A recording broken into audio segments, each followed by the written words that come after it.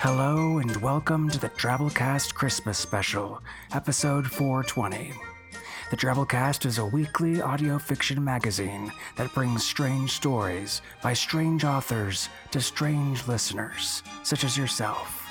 I'm your host, Norm Sherman. Happy 2020, folks. Hope you rang in the holidays with style, survived the New Year's parties, the office Christmas parties, the ugly sweater parties.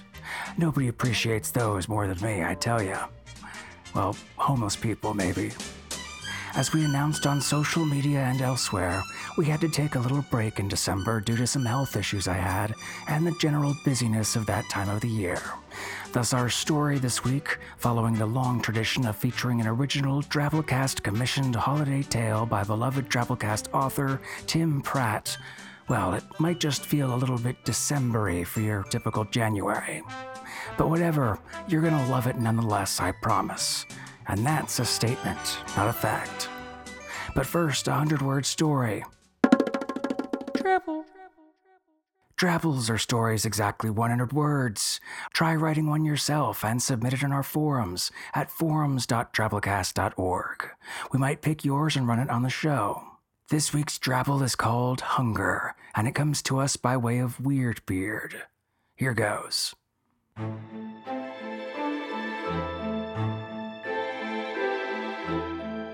They pressed against the glass doors, their wild eyes searching for their prey.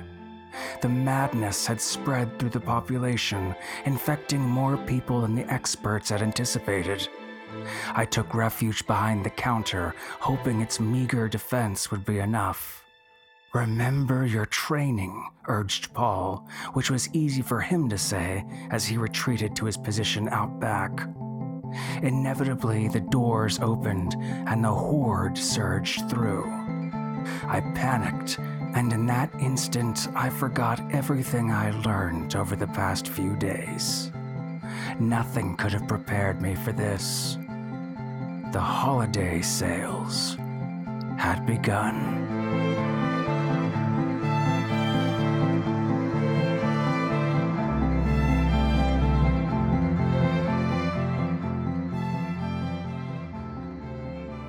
Man, the stress of holiday shopping.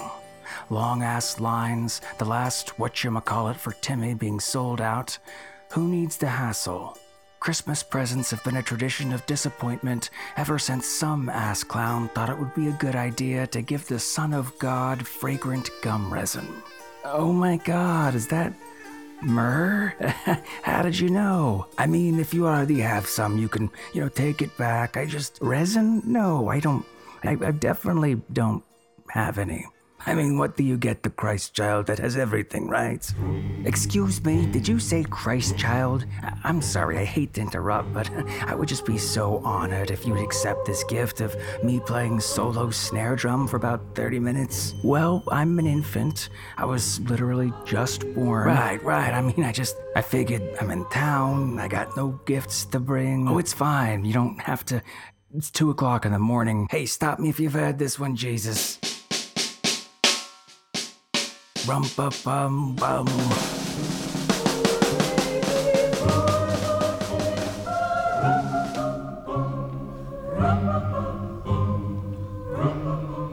Our original Drabblecast commissioned story this year is called Comfort and Joy by Tim Pratt.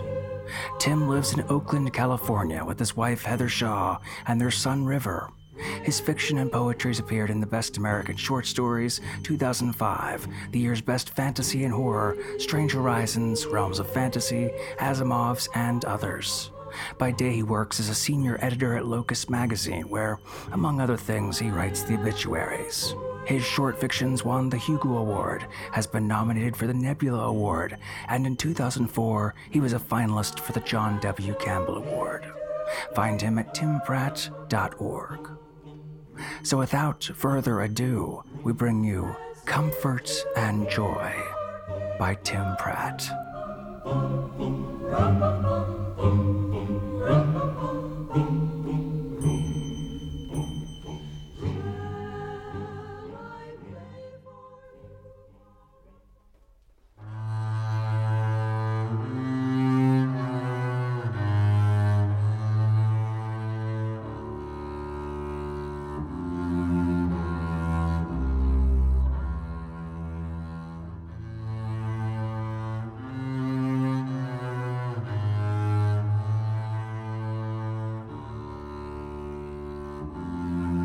Comfort and Joy by Tim Pratt.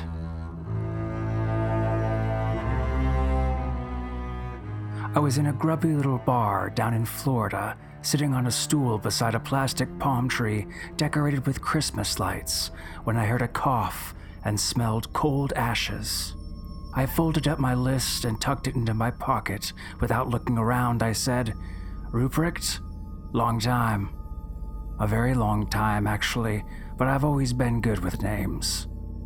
He sat down beside me, wearing an old barn coat, his face bearded and lined, shoulders broad but slumped. He looked much as he had in the old days, when we used to run around the German countryside together. What name are you going by these days?" he asked. His voice was rough, a farmhand who'd smoked since he was old enough to lift a pitchfork. "Changes from year to year. Lately people call me Bishop," I said. Ruprecht raised a hand and ordered a Pilsner, of course.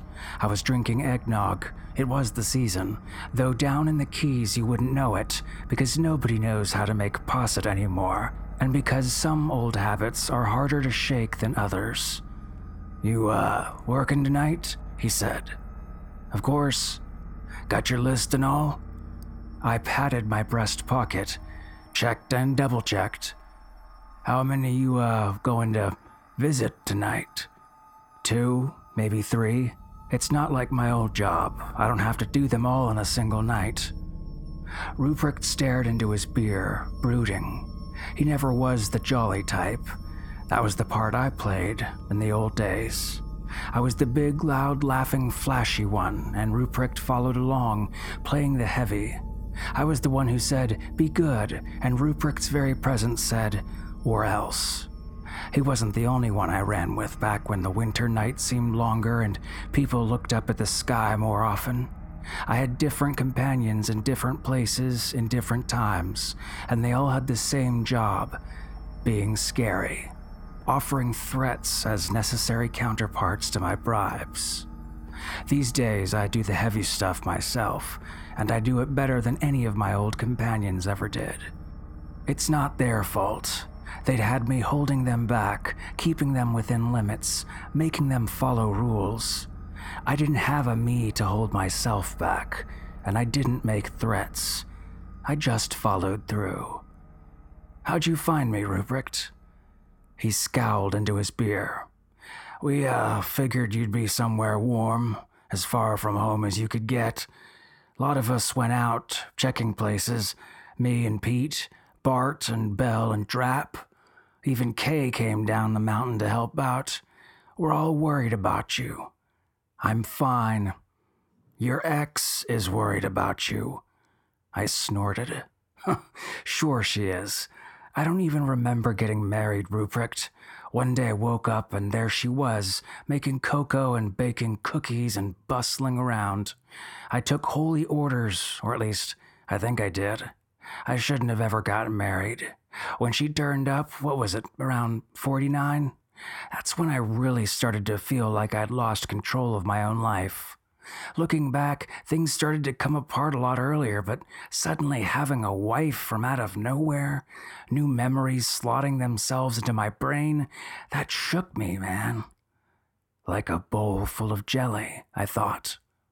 I sipped my eggnog and wiped some off my upper lip. I already had a good start on a mustache, though I'd shaved just a couple hours earlier. "I couldn't tell where I ended and the stories began," I said. "I remember slapping heretics, saving prostitutes, rescuing sailors from drowning, seeing the pyramids, but it's all dim. The ice is a lot clearer, and the pounding of hammers, and the bells, always the bells. Bells on everything that moved, jingling, a diet of mostly cookies and gingerbread." I patted my belly, which wasn't as round as it had been. The things I did now were more physically demanding, and I worked a lot more nights. One day I was drinking some syrupy, carbonated shit with some polar bears, and I thought, you know what, enough is enough. Time to take control of my life, make my own narrative instead of being shaped by someone else's. So that's what I did. I'm making a difference now. Ruprecht sucked air through his teeth. You made a difference before. You brought joy and hope. Oh, you're all doing that fine without me. You stepped up. You filled the gap. It takes 20 of us to do what you did, about half as well as you did it. I put down my empty cup of eggnog. Give it a few more centuries of practice, Ruprecht. You'll get there. It's Christmas Eve next week. Is it? I haven't looked at my calendar in a while. You could come back. I nodded. That's true, I could. But I won't. He took a long sip of his beer, smacked his lips, and sighed. What you're doing now, it's not right. It's not you. I looked straight at him for the first time. I check my naughty list every single day, Ruprecht. My name has never shown up once there. I gotta go. Work to be done. Nick, he put his hand on my arm. I shook it off. It's Bishop. I started to walk away, then paused. He meant well, and it's the thought that counts. Hey, Ruprecht, I really appreciate what you're trying to do. Really, but I'm fine. You have yourself a happy new year. The sleigh was out back, a shadow hidden among shadows. I'd painted the gleaming silver runners and rails matte black. Rudy was still in the harness, unmoving, antlers raised, nose dark. Criminals use red flashlights. Did you know that? They're harder to see than white lights, and less likely to give your presence away. Of course, I can see perfectly well in the dark, but it's still interesting. None of the others wanted to leave the North with me, and they all disapproved of my plans, except for Rudy. She'd some experience being pushed around and treated bad and bullied, and I guess she has a little taste for revenge. When the others took flight, she stayed. I fed her a handful of maraschino cherries I'd taken from the bar. The staff doesn't mind. They know all about my sweet tooth. I climbed into the sleigh, settled onto a pile of empty sacks, and pulled out my list. We're going to Miami. Rudy ducked her head and started forward, and the sleigh lifted into the air, skimming over the dark waters. With the bells cut off, the sleigh was eerily silent. The naughty list just had names on it, but if I ran my finger along a line, I could see every bad thing they'd ever done. Once upon a time, the names on that list mostly committed small offenses, stealing from mom's purse, teasing a sibling too hard and drawing blood, throwing rocks at a stray cat, running off with another kid's bike. Sometimes there was something worse, sure, but I told myself the really troubled ones were outside my purview. My job was to nudge, to encourage, and, let's be honest, to bribe the ones who could be persuaded into good behavior. When I changed jobs, the list changed with me. I didn't visit children anymore. Most naughty kids grow up to be good people, or at least not particularly terrible ones. Some of them only get worse. With most of them, I understand why. They grew up with challenges they couldn't overcome, shaped by tragedies or neglect or cruelty, and when they got big, they visited those same indignities on others. Plenty of those could be helped, given therapy, rehabilitated, set on a better path. I don't visit those. I visit the ones who revel in their cruelty, who do unspeakable things to those in their power, and feel a thrill in those acts, like a grotesque mirror of what I used to feel when I slipped small gifts into people's shoes to give them a little joy on a cold morning. Except these people take joy in suffering. I take no pleasure in theirs, but I do find satisfaction in making sure they won't hurt anyone else. Rudy touched down on the roof of a luxury apartment building. I was surprised. The man I was visiting, Roger Malloy, preyed on children, and I'd expected him to live in a house where he could enjoy some privacy. I ran my fingertip over his name, lightly, because I didn't want to look too close, and saw he had a cabin in the swamp where he pursued his avocation. Good to know. I walked across the roof and considered the air conditioning unit on top. My skill set, gradually accrued over long centuries, is amazingly well suited to my new line of work. Infiltration is infiltration, whether your goal is leaving gifts or slitting throats. I touched my fingertip to the side of my nose. The world blurred, and I was inside the building, beneath a vent in Malloy's dim, twinkling apartment. He had a big Christmas tree, one of those fake silver and white ones, hung all over with tasteful glass ornaments. My most cantankerous old companion, Kay, looked like a monster, goat hooves, horns, long black tongue, the whole bit, but I learned that among mortals, the monsters seldom showed their true nature so clearly. Malloy was like a rotting tree hung all over with tinsel and garlands. He looked good from the outside, but underneath he was all worms and mold and ruin. I slipped, light-footed, through his living room, listening at all the doors I passed. Malloy was in his bedroom, watching television, chuckling occasionally. Not a creature was stirring, I whispered, crouching by his door. Not a creature. I listened, and soon he was snoring, deep and regular. Kids are often too excited to sleep on Christmas Eve, and usually I could soothe them into slumber, though some were resistant and managed to catch a glimpse of me. I eased open the door and looked inside. Malloy was sprawled on his back in flannel pajama pants and an open terry cloth robe, an out-of-shape, middle-aged man with a little gray at his temples. Not a physically imposing specimen, but then he liked to pick on people a lot smaller than him. I walked in, making no particular effort to be quiet. He was down deep, seeing visions of sugar plums, which would probably confuse him when he woke up, because no one knew what the fuck a sugar plum looked like nowadays. I shook out my bag, pulling open the drawstring, and slipped the mouth of it over his bare feet.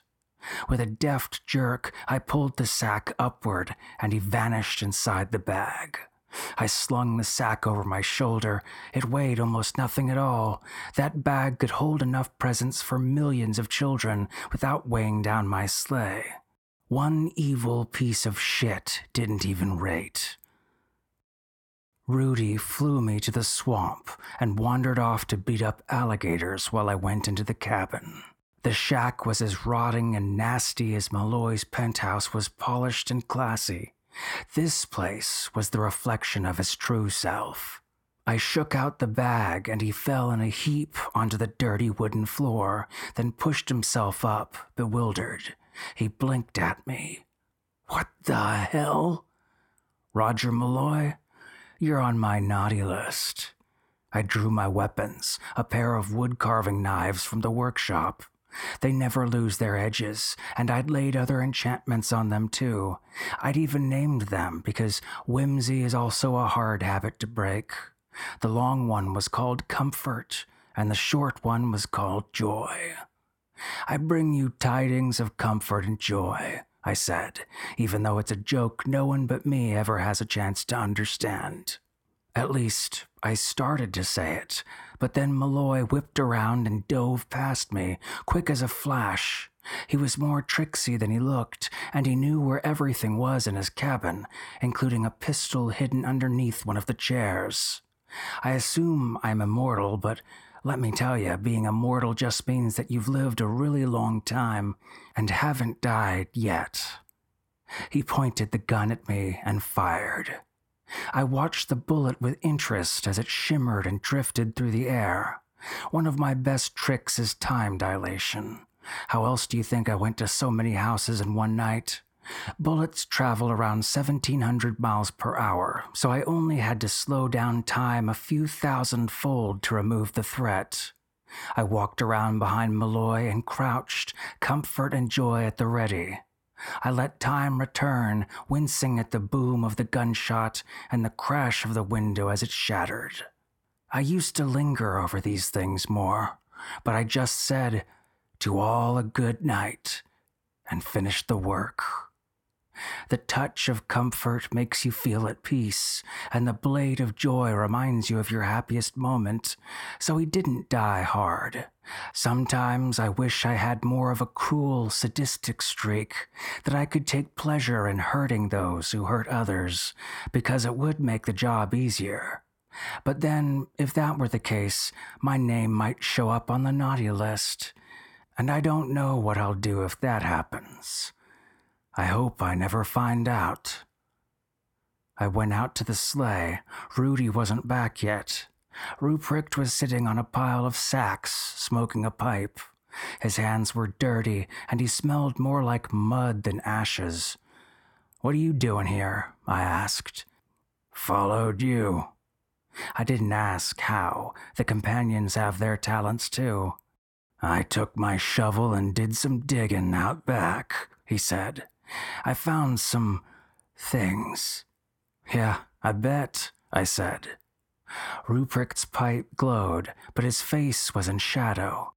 "We knew what you were doing, more or less, but coming down here, seeing it in person, knowing what you stopped tonight, it's different.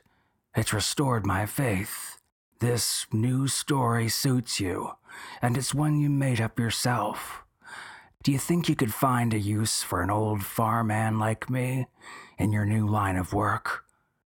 I was tempted, but I shook my head.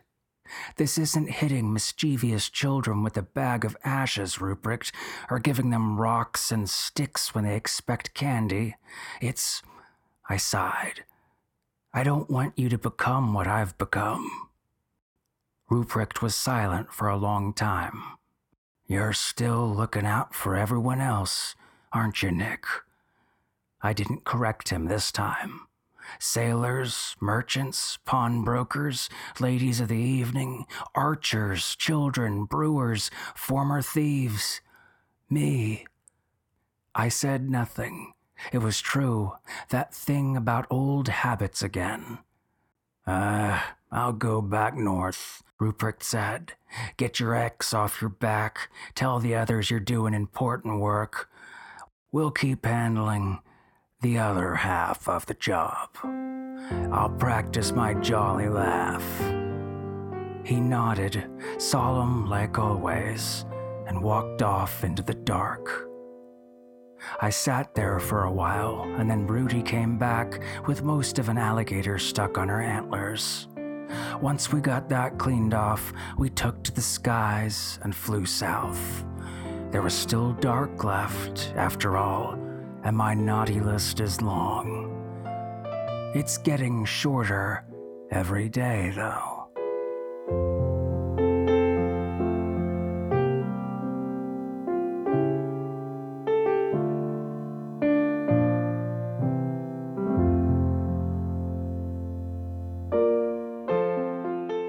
And that was our story.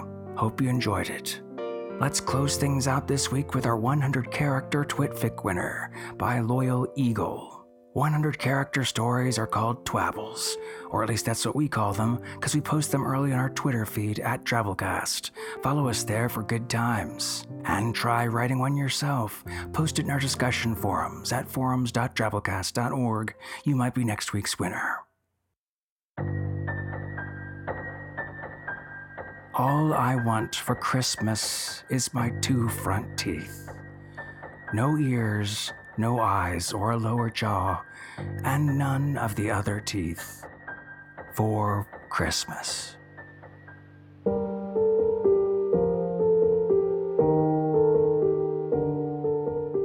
Great job. Well, folks, that's our show this week.